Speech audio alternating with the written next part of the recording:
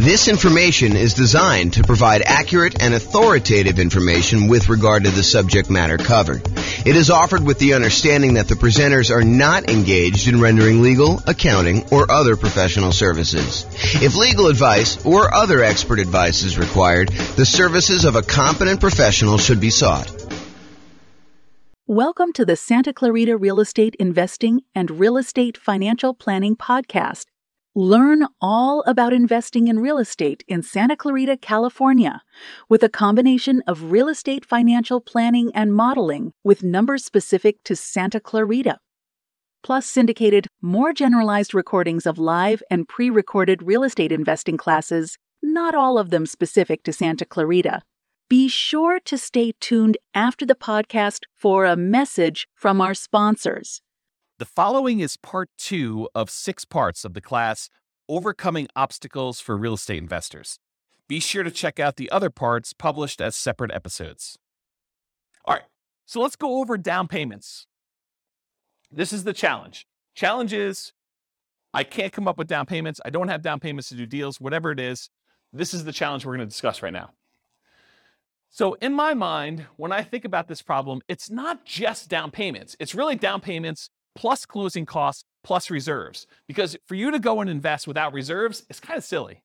And for you to invest and not have enough for closing costs, you really need more than just down payment. So it's really all the money in order to acquire and hold on to the deal. So if you were thinking, hey, I don't have enough money for reserves, consider this list to be the same list that you would use for reserves. There's 2 primary groups for solving this problem. There's the strategies to reduce the need for a down payment. So I could solve this problem for you one way and say, well, let me tell you all the different ways that you don't even need down payment to do this. So we can go over all those, and we will.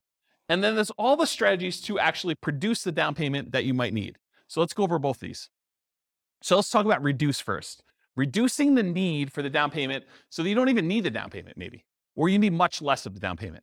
So the first one, really, really obvious. Minimize price. You minimize your down payment. If you're going to go look at properties and you've been looking at $500,000 properties, maybe you go to a different market and you look at $400,000 properties or $300,000 properties or $200,000 properties or $100,000 properties. But if you reduce the price you're looking at, you can reduce the amount you need for down payment.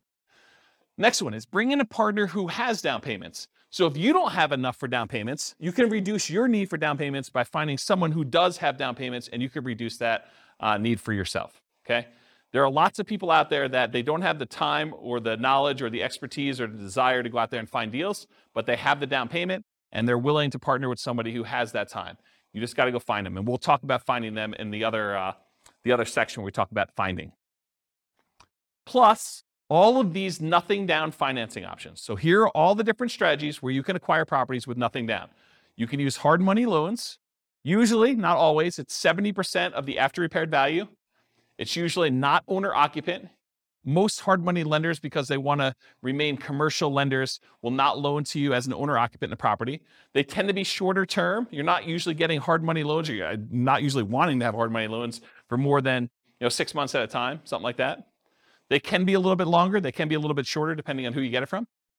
They're usually at a higher interest rate, and they're often used for doing strategy where you do the BRRRR strategy. If you watch the whole class we did on the BRRRR strategy, buy, rehab, rent, refinance, and then if you have the 4th R there, it's also repeat. So you can do strategies for that. So hard money is one strategy you don't need to have down payment. Some hard money lenders might ask you for a down payment, but most of them are not, or they're going to have limited ones.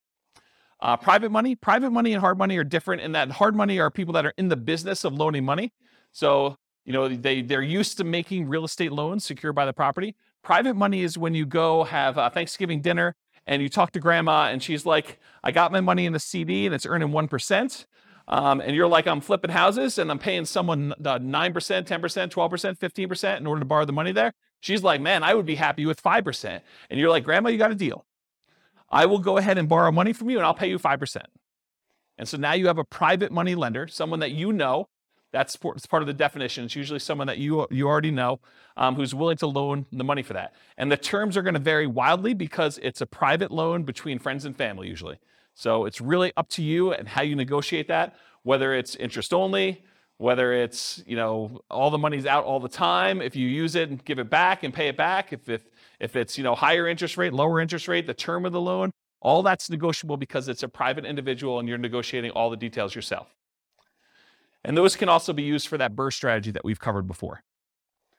And then another nothing down loan, USDA loan. USDA loans is U.S. Department of Agriculture. They are rural properties only. So you have to be in an area that is qualified for USDA. You can look it up on the USDA website as to whether or not whether a particular house is in the USDA area. Around here, one of the cities is Windsor. That actually qualifies for USDA. I think parts of Greeley do. Wellington does. So Severance does. So those types of cities, they have to be pretty rural in order to qualify for those. But those are true nothing down loans. You do need to own or occupy them. So you're probably doing something like a nomad strategy for doing USDA. A nomad strategy is where you move into a property, you live there for a year, you get owner occupant financing, which is lower down payment usually, and much better interest rates. A lot of times you'll have PMI if you put less than 20% down, which is fine. You calculate that in, and usually it's still better. But you move in for the property for a year, and then once you live there for a year, then you convert it to a rental, and so you're able to acquire property with, in this case, USDA loan, nothing down, and then you're able to acquire rental property that way. So if you needed a way to buy properties without down payments, that's one example of how you could do it. And so all USDA loans, as far as I know, are owner-occupant only, cannot do them with investments. VA loans, so you must have VA benefits. You must have served in the military or had some very close family member. I think spouses can get VA benefits, especially if their spouse passed. I don't know the exact criteria, but I think it's stuff like that. But you have to have VA benefits to do it. That is also a nothing down loan program. It's probably one of the best loan programs out there, honestly. And it's not like you need to be in a specific area. It's not like a rural property. It's you, the person, needs to qualify for the VA financing. And so you can buy those with nothing down. And they can also be used for multifamily. So if you want to do a strategy like the nomad strategy or house hacking strategy where you're living in the property and renting out other parts of it, you can use the VA loan in order to acquire single family homes or duplexes, triplexes, or fourplexes if you want to acquire those. And so you can acquire property, nothing down, and then rent out a duplex, triplex, or fourplex. You can't do 5 units or more. Those are considered commercial buildings. Okay? And then some local banks have nothing down loan programs as well. So you can call around to some local banks, see if you can find an additional one if you don't like any of the other 4 up there. Any questions on nothing down financing? In addition to all of these nothing down financing strategies, there's all of the off-market creative financing deals. And we did an entire series of classes on some of the creative financing stuff. In fact, we did one on just creative financing alone, and it included stuff like buying properties subject to the existing financing, where you agree to buy a property from a seller, and the seller leaves their existing financing in place. So you buy the property, they deed you the property, that's the transfer of ownership. That's how you tell who owns the property. And then they leave their loan in place. So you could buy that property with nothing down. You could acquire that property that way. That's buying a property subject to the existing financing. We have a whole class on that. Owner financing, where the seller owns the property free and clear, and you go in there and you agree to buy the property from them. And in some cases, you may be able to buy the property where they do not need a down payment at all. They're willing to sell you the property with nothing down and get owner financing from that in order to be able to purchase it. All the lease option stuff, so you lease the property and you have the option to buy it. You agree to rent the property from somebody, and you have the option to buy it in a year or two. And with some of those, you could probably buy them with little or nothing down. The caveat to some of these is, in most cases, you'll probably want to invest some money in marketing in order to find these deals.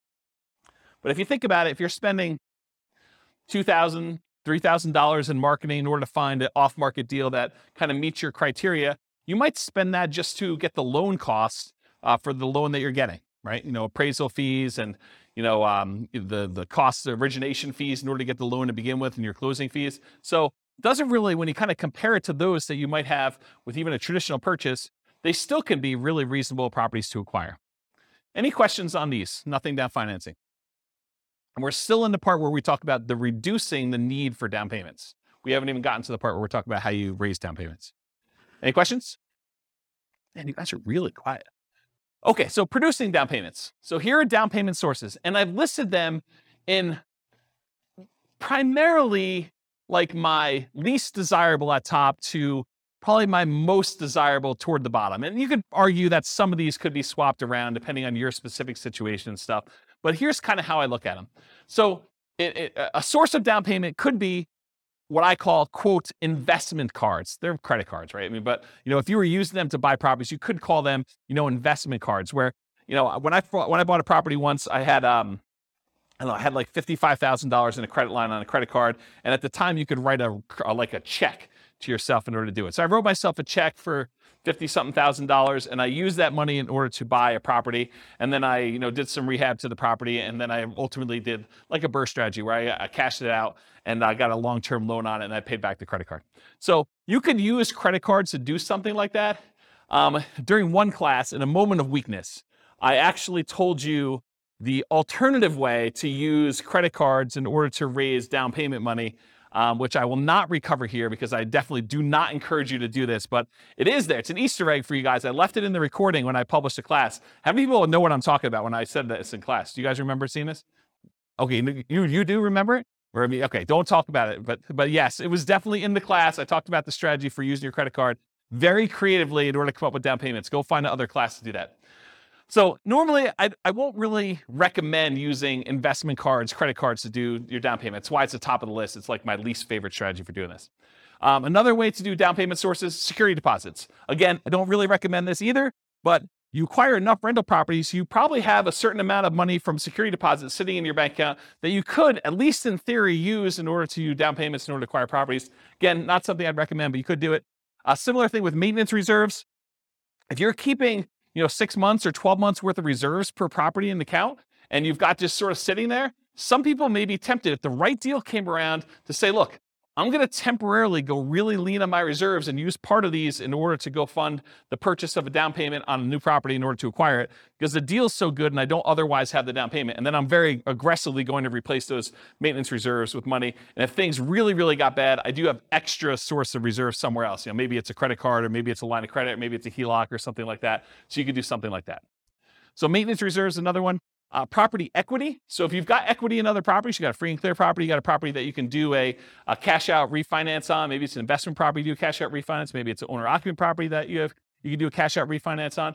But any of those things where you have property equity in other properties that you could do, you could either sell those properties, you could refinance them, or in some really creative cases, you may be able to pledge the equity in a property in order to have a owner financing seller agree to do the property. If you say, look, I'll give you a lien against my other property in lieu of a down payment in order to buy your property, something crazy like that. Depreciation. So depreciation is the tax benefits you get by owning a rental property. It has to be a rental property. And usually it comes in the form of reduced taxes that you need to pay in at the end of the year. Although you could actually go and adjust the, whatever they call that. I actually probably know the name of this by now. But when you have a job and you figure out how many exemptions you have, you fill out that form and you hand it to your employer, and that determines how much they take out in taxes so that you don't get hit with a big tax bill at the end of the year. Well, if you have a bunch of rental properties, you could adjust that number. Well, I should say it this way. If you have a bunch of rental properties where you normally get a big tax refund check at the end of the year, you could adjust those numbers so that you get less of a check at the end of the year and you actually get more back in your paycheck each month or each week or each 2 weeks, whatever you get paid at. And so you could actually get the money sort of as more immediate cash flow. But a lot of folks, when they acquire rental properties and they leave their earnings things in place, at the end of the year, they end up getting a much bigger refund check back because they end up doing their taxes and the depreciation gets all benefited to them at the end of the year. So you can almost think about any tax refund check you get, although I specifically talk about depreciation here, you can look at that as a source of down payment money for when you're acquiring property. So depreciation would be a way to do that. Retirement accounts. So if you have a retirement account, maybe you switch that over to be a self-directed retirement account, or maybe you take some type of loan against the retirement account and you do that. Family members, if you're doing legacy nomad is when you're acquiring properties and, mom and dad or grandma and grandpa are actually loaning you the money or gifting you the money, and they're not usually loaning to you too, usually gifting you the money in order to be able to acquire properties. Maybe for estate planning reasons, they're like, look, you're going to get something when I pass anyway. I might as well give you $20,000, $50,000, whatever it is, in order to do a down payment on this property while we're still alive, sort of clean our estate, help you now sort of situation. So family members could be doing that or doing nomad by proxy.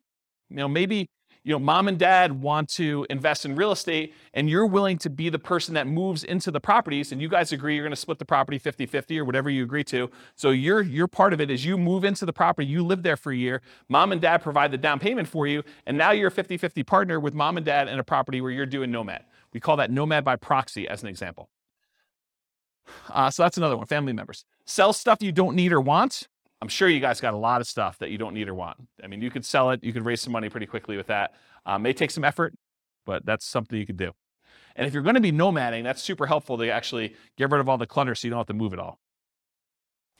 Now we're getting to the normal ones, right? You guys should have saw this one coming. Saving money, okay? From a regular job, from a part-time job, maybe you go get an extra job, and the extra job money is the one you use for saving up for down payment. Maybe you start a side business to kind of build your retirement or build your fortune or doing something like that. That's an example of just ways to save money. Partnering, so go find a partner who has the down payment and be able to do deals that way. And then rents on properties, including house hacking. So you can use rents you have in other properties. Maybe you change the investing strategy you're doing short-term in order to raise money from being able to do these down payments. Like, for example, you were doing long-term rentals. Maybe you convert it to short-term rentals to get a lot of extra cash flow, at least for a temporary period of time, until you have enough to be able to do your down payment. Or let's say you don't own any property right now, but you really want to raise down payment. Well, one of the things you could do, as long as it allows it in your particular lease, is you could sublease a part of your house that you're living in. It's called house hacking. Basically, you buy a property, or in this case, you're renting a property, and you lease out your bedroom to somebody else who wants to pay you $500 or $600 a month, $800 a month, whatever it is in your marketplace, and then you actually collect that money. The good thing about that too is, and Austin can correct me if I'm wrong here, but I believe that if you have that on your tax return for a year or two, you can actually use that income to help you qualify for when you get your loan. So that could be a way for you to not only get extra income for down payments, but it could also help you qualify with your debt to income when you go to qualify to buy the property, and you bring your roommate with you if you want to when you buy the new property, you move out of the rental to do things like that. And then finally, lease option fees. So when you buy a property, you can actually lease option it to a tenant buyer, someone who wants to live in the property and buy it from you a year or 2 or 3 down the road. And a lot of times they will give you a large option fee up front. It's completely negotiable as to what it is, but it could be $1,000, $5,000, $10,000, $20,000. I'm trying to think of what the largest option fee I ever received was. It's got to be in the $20,000 range. So, depending on what you need, that could help you a little bit when you're doing that. I did a whole series of classes. In fact, I wrote a book on this, but I did a whole series of like modeling investments where you acquire one property in some form or another. Maybe it's a nomad property where you buy it with nothing down, but then you convert the property that you were living in after you lived there for a year to a lease option exit property, and you put a tenant buyer in that property when you're leaving, and they provide you with the down payment you need in order to acquire the next property that you're buying. So you could do the entire nomad strategy where you're using the previous property you owned to provide you with the down payments you need for the next property by doing lease options on the one you're leaving out of. So you can eliminate the need for down payments completely doing that strategy. And I did this, I taught that class like 5 or 6 times. So there's got to be a recording of somewhere online. And if not, I'll probably do another one for the new podcast. And in addition to that, I wrote a book on it. I think the book was called How to Acquire a Multi-Million-Dollar Real Estate Portfolio Starting with Just $3,000. And I think my thinking on it was the $3,000 was like a closing costs and stuff to acquire the first property. And then you use the tenant buyers to pay the option fee in order to move on to the next property each time. And I show you acquiring a whole bunch of properties that way until you get to the point where you're acquiring more than one property a year, because when the tenant buyer cashes you out and you get some profit from that property, you use that to buy 20% down properties or 25% down properties in the future. So there's a whole bunch of strategies around that. So that's all I got for producing down payments. Any questions on the challenge of I don't have a down payments, I need down payments, all that stuff? Did I cover it pretty thoroughly in a really short period of time? Because I usually do this in 2 hours and 30 minutes where I really go into detail. Did I get everything? Yeah, Bill. Yep. Yep. Yep. Yeah. No, because you have to be able to cover the payment out of there, or you got to think to yourself, look, either the property needs to support the down payment or the monthly payments on the credit card, or you think to yourself, okay, the monthly payments I'm paying on the credit card are the savings rate I'm doing in arrears. Like I already bought the property. Now I'm kind of having to make up the savings that I didn't have in order to come up with the down payment to begin with. And so you're paying that out of whatever else you have. Maybe some of it's from cash flow on the property acquired, but the rest of it's coming from you until you pay that thing off. So no, I don't think oftentimes that makes a lot of sense. Same thing. Yes, because you're acquiring a property and you're trying to convert that to some type of reasonable long-term financing in most cases. No, the security deposit one is, most of the time you never have to come up with the security deposit unless they leave the property in bad condition and then you keep it anyway, right? And then you got to come up with the repair money instead. But the security deposit, when you get another tenant in, they give you another security deposit. You usually have a period of time, 30 days, 60 days, whatever it is in your marketplace, in order to have to give that other security deposit back. So you get the new one in, you're sort of replacing it. It's an accounting entry more than anything else. So that one is a little bit different than the hard money and the investment credit cards sort of things. Yes. Okay, so what she's talking about is, what she's talking about is if you are a licensed real estate agent, that is required. You must keep it in a separate trust account to do that. If you are not licensed as a real estate agent, you do not need to keep it in a trust account. It's not a bad idea, but you do not need to. It's not required by law. Yeah. But as a licensed real estate agent, you absolutely are. Are you licensed? Yep. If you are licensed, regardless of whether you do property management, you must do the escrow account. Including security deposits. Even if it's just for your own property and you only got one, you have to keep it in an escrow account. Yeah. Any questions? All right, cool. A lot of these require you to already have that. Some of them do. I mean, investment credit cards does not. Retirement account does not. Family members does not. Sell stuff does not. Saving does not. Partnering does not. Lease option fees do not. I mean, you can use lease option fees when you're buying the property that you're moving into. You could go advertise to find a tenant buyer up front and say, look, pick any property from the MLS. You're going to need to come up with the down payment, but I'll sign for the loan and we will apply that towards your purchase. Right? You could do that. It's a much more unusual person to find, but we're not looking for trying to do this a million times, right? This is like jumpstart it, and I don't have the down payment to get started. I could do that type of marketing until I find that one person, and in the meantime, I'll look at all these other strategies at the same time. Remember the wall example? This is like, let's solve it, okay? So yeah, I'd say half of them do, right? About that. I mean, maybe I'm off by one or two, but it's not that many. You can count them up and tell me if I'm off, but right? It's sort of like thing. Yeah. All right, cool. Any other questions on this? Is that helpful? That's solving your problem. No? No? Yeah. Oh. Yeah. You could borrow against your own life insurance policy.